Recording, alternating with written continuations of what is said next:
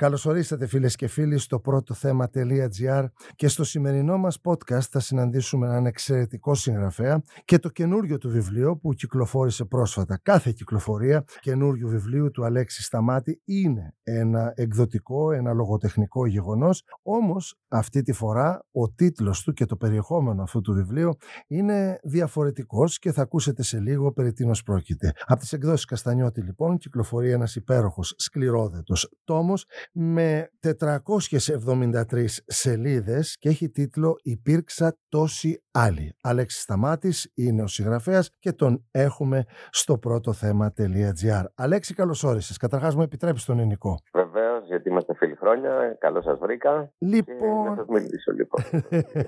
εδώ έχουμε δύσκολα πράγματα και έρχομαι να ρωτήσω το εξής. Ναι, την ερώτηση που είχα κάνει και στον αείμνηστο αγαπημένο φίλο και τον δύο, τον Μένη Κουμανταρέα, όταν έβγαλε το τελευταίο του βιβλίο «Ο θησαυρός του χρόνου». Τον είχα ρωτήσει λοιπόν τότε, Αλέξη μου, γιατί μένει όλα αυτά έπρεπε να τα μάθουμε, γιατί έπρεπε να τα πληροφορηθούμε. Απάντηση Κουμανταρέα. Γιατί Νίκο, όταν βγάζεις τις πληγές σου στον ήλιο, μπορεί αυτός να θεραπεύσει και να γιάνει μερικές από αυτές. Γιατί λοιπόν, Αλέξη Σταμάτη, ένα αυτοβιογραφικό βιβλίο και μάλιστα σε ηλικία ενός ανθρώπου που είναι νεότατος ακόμα, δεν έφτασε το τέλος της λογοτεχνικής σου καριέρας, είσαι ένας νέος άνθρωπος.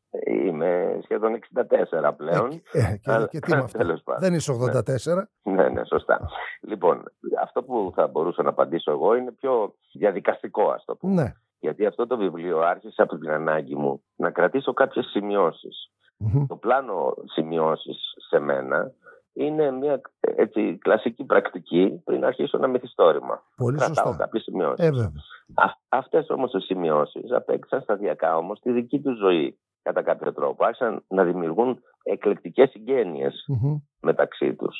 Και αυτά τα θραύσματα, ας πούμε, οι σημειώσεις κάποιας μέρας για κάποιο θέμα ή κάποιας άλλης για μια μνημονική ανάκληση, άρχισαν να συγκολούνται. Και από ένα σημείο και μετά, χωρίς ίσως να το καταλάβω την πορεία, κατάλαβα ότι έχω στα χέρια μου ένα μεικτό υλικό, το οποίο έχει μια αόρατη ίσως αφηγηματική δομή και συνέχεια. Δηλαδή έχει και ένα σχεδιάγραμμα από πίσω εμφανές και συνέχισα να γράφω και ταυτόχρονα εκτός από τις μνήμες δηλαδή που ενσωμάτωνα, πράγματα που έχω περάσει, πώς με έχουν σημαδέψει, την παιδική μου ηλικία, την εφηβική, όλα τέλος πάντων, ό,τι αφορά το παρελθόν για να πούμε έτσι και με τις πιο έντονες αν θες σκηνές, οι οποίες δείχνουν ένα σώρο πράγματα και ταυτόχρονα παρακολουθούν και την ιστορία της Ελλάδος. Αυτό είναι σωστό. Γιατί όλα αυτά τα ζούσα πολύ κοντά στην επικαιρότητα.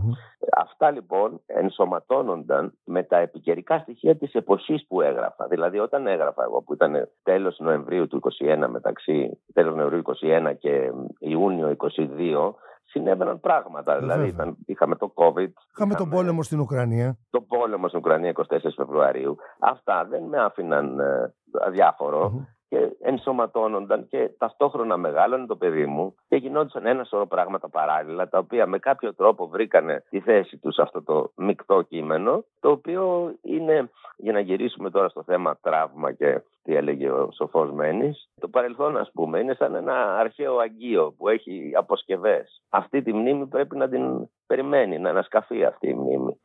Στα στρώματα αυτά έχουμε τις αλήθειες μας, έχουμε το ποιοι είμαστε. Και κάθε φορά όσο μεγαλώνουμε και όσο σε διαφορετική ηλικία βρισκόμαστε, οι μνήμες που ανακαλούνται γίνονται με διαφορετικό τρόπο. Δεν είναι ποτέ στατικό πράγμα η μνήμη. Αλλιώς θυμάσαι τον εαυτό σου όταν είσαι τον 15χρονο, όταν είσαι 30, αλλιώς όταν είσαι 40, αλλιώς όταν είσαι 60. Και έτσι σε σχέση με τη σημερινή περίοδο, αυτό το μεικτό, αυτό μυθοπλαστικό, από πυρογραφία το λέω κάπου όπως έχει πει ένας παλιός μου συγγενής ο Δανίλη Φιλιππίδης, αυτό το κείμενο το μεικτό κάπου περιέχει πάρα πολλά πράγματα και εξακτηνώνεται σε πολλές κατευθύνσεις θα έλεγα. Κάποια στιγμή το εξαιρετικό βιβλίο, το εξαιρετικού ενδιαφέροντος βιβλίο έχει και έναν ημερολογιακό χαρακτήρα θα έλεγα. Περιγράφονται συγκεκριμένες ημερομηνίες, μια συνέχεια και αυτό το κάνει γοητευτικό και επιβεβαιώνει αυτό το οποίο είπες ότι παρακολουθεί και την επικαιρότητα. Αυτό που ήθελα να ρωτήσω είναι ότι δεν φοβήθηκε βρήκες να βγάλεις και εσύ στον ήλιο κάποιες αποκαλύψεις οι οποίες είναι σκληρές και προσωπικές? Όχι ιδιαίτερα, γιατί με έναν τρόπο μπορεί κανείς να πει ότι αν διαβάσει κανείς, επειδή έχω γράψει αρκετά βιβλία, όλα μου τα βιβλία, θα τα δει εκεί. Μέσα από το μανδύα της μυθοπλασίας έχουν υποθεί πάρα πολλά πράγματα τα οποία εδώ λέγονται, αν θες, σε πρώτο πρόσωπο. Δεν είναι κάτι, δηλαδή φερειπίν η ιστορία μου με το ποτό, είναι κάτι που έχω πει πάρα πολλές φορές, δεν είναι κάτι κρυφό. Άλλα πράγματα τέλος πάντων που με ταλαιπώρησαν σαν κυρίως έφηβο έχουν υπενηχθεί σε βιβλία. Εδώ δεν βρήκα κανένα λόγο και ειδικά σε αυτή την εποχή να τα κρατήσω έτσι, πώς να το πούμε τώρα, σαν ασπίδες. Η αλήθεια είναι ότι τελειώνοντας αυτό το βιβλίο, όταν φύγει από τα χέρια σου, όταν ακουστεί στις εκδόσεις Καστανιώτη η λέξη τυπωθήτο, η επικαιρότητα, η διαδρομή μας συνεχίζει, τρέχει. Να υποθέσει κανείς ότι τα τετράδια των σημειώσεών σου εξακολουθούν να υπάρχουν και για τις για τα επόμενα χρόνια? Αυτή είναι μια πολύ ωραία ερώτηση, γιατί μου θυμίζει το πρόβλημα που είχαμε το βιβλίο αυτό. Ακριβώς να πω το τυπωθήτο, γιατί θεωρητικά το βιβλίο αυτό θα μπορούσε να συνεχίζεται εσαΐ, θα μπορούσε να είναι ένα work in progress. Ναι. Λοιπόν, κάποια στιγμή είχα πει στον εαυτό μου ότι εκείνη την ημερομηνία θα σταματήσω. Και σταμάτησα. Από εκεί και πέρα, βέβαια, μέσα σε αυτά τα σχεδόν 2,5 χρόνο έχουν γίνει απίθανα πράγματα, γιατί όπως ξέρουμε η ιστορία επιταχύνεται και συνεχίζουν σε φοβερό βαθμό και συνεχίζονται να γίνονται, οπότε είναι ένας ανοιχτός λογαριασμός. Ουσιαστικά άνοιξα ένα κανάλι επικοινωνίας, θα το πω έτσι, στο οποίο μπορώ να ξαναγυρίσω. Ασφαλώς. Όποτε θέλω. Θέλω να σταθώ λίγο στο εξώφυλλο του βιβλίου.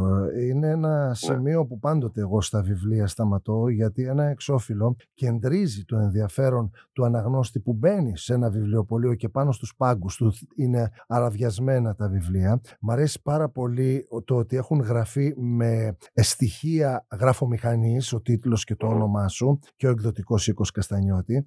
Μου θύμισε λίγο έτσι τη γραφομηχανή πάλι του Μένικου Μανταρέα, θα δανειστώ. Βλέπω και μια καταπληκτική φωτογραφία μιας από τις πιο όμορφες Ελληνίδες πρωταγωνίστριες, της Μπέτυ Αρβανίτη, της μαμάς σου δηλαδή, και ένα παιδάκι που πραγματικά, και να μην ήξερα ποιο είναι, θα έλεγα ότι σου μοιάζει γνωρίζοντας εσένα σήμερα. Είναι ο μικρός Αλέξης Σταμάτης, ο οποίος κάτι περιεργάζεται. Τι είναι αυτή η φωτογραφία? Δεν περιεργάζεται κάτι. Διαβάζει. Είναι πάρα πολύ συμβολική αυτή η φωτογραφία. Έχουμε στο δεξί μέρος τη μητέρα μου με την κόμωση της εποχής και με το να ταινίζει έτσι το μέλλον με αισιοδοξία, σαν να είναι από ταινία του Αντωνιώνη, ή μέλλον με ενηγματικό τρόπο.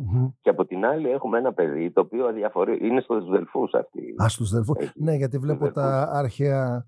Ναι. Και το παιδί αυτό αδιαφορεί πλήρως για αυτά που γίνονται γύρω του και είναι βυθισμένο σε ένα βιβλίο.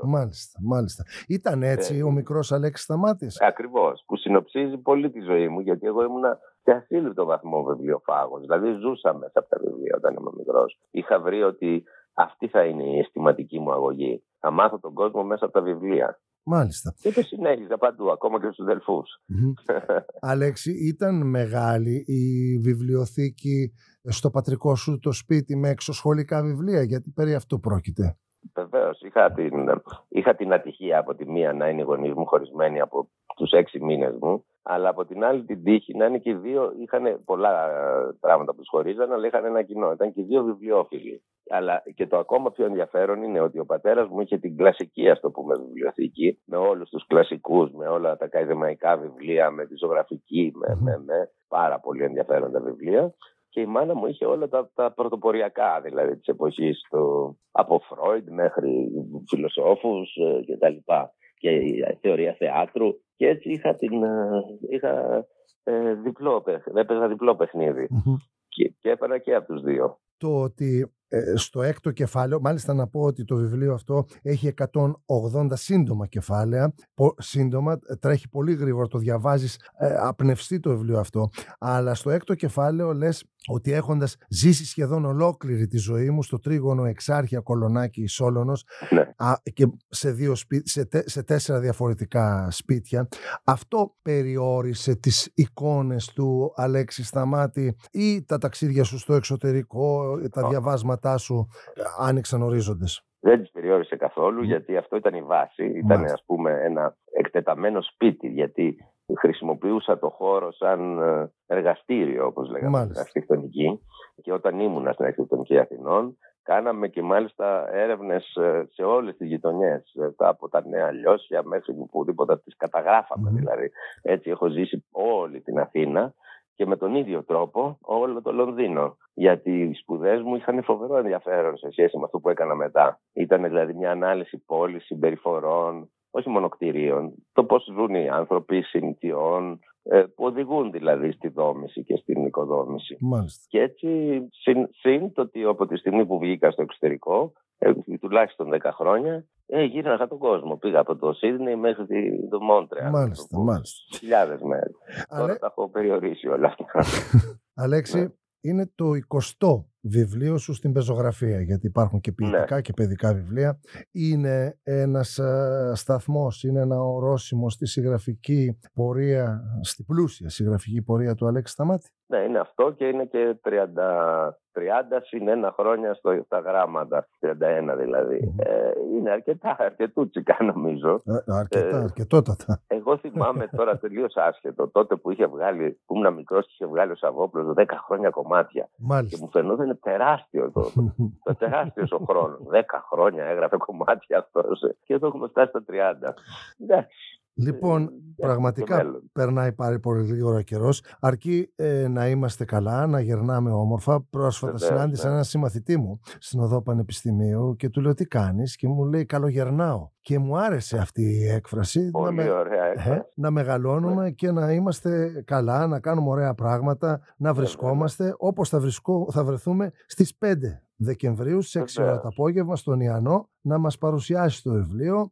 Εκεί θα είναι και οι αγαπημένοι σου φίλοι που οι περισσότεροι είναι μέσα στις σελίδες αυτού του βιβλίου. Η Μπέτυ Αρβανίτη που θα διαβάσει κάνοντας ένα διάλειμμα από τον Βασιλιά Λίρ, τον οποίο ανεβάζει στο θέατρό της, και περιμένουμε αυτή την... Και θα μιλήσουν η Ερυφίλη Μαρονίτη και ο Νίκος Κουρμουλής. Μάλιστα, τον οποίο Νίκο Κουρμουλή τον αναφέρεις στο τέλος του βιβλίου. Τον αναφέρω γιατί κάναμε και μια δουλειά μαζί. Μάλιστα. Πάνω στο κείμενο. Λοιπόν, Αλέξη, καλοτάξιδο είναι το βιβλίο. Περιμένουμε την 5η Δεκεμβρίου να μας το υπογράψεις και όλους όσους θα βρεθούμε στον Ιαννό δίπλα σου. Να είναι καλοτάξιδο. Σε ευχαριστώ πάρα πολύ. Και εγώ, να είσαι πολύ καλά. Γεια χαρά.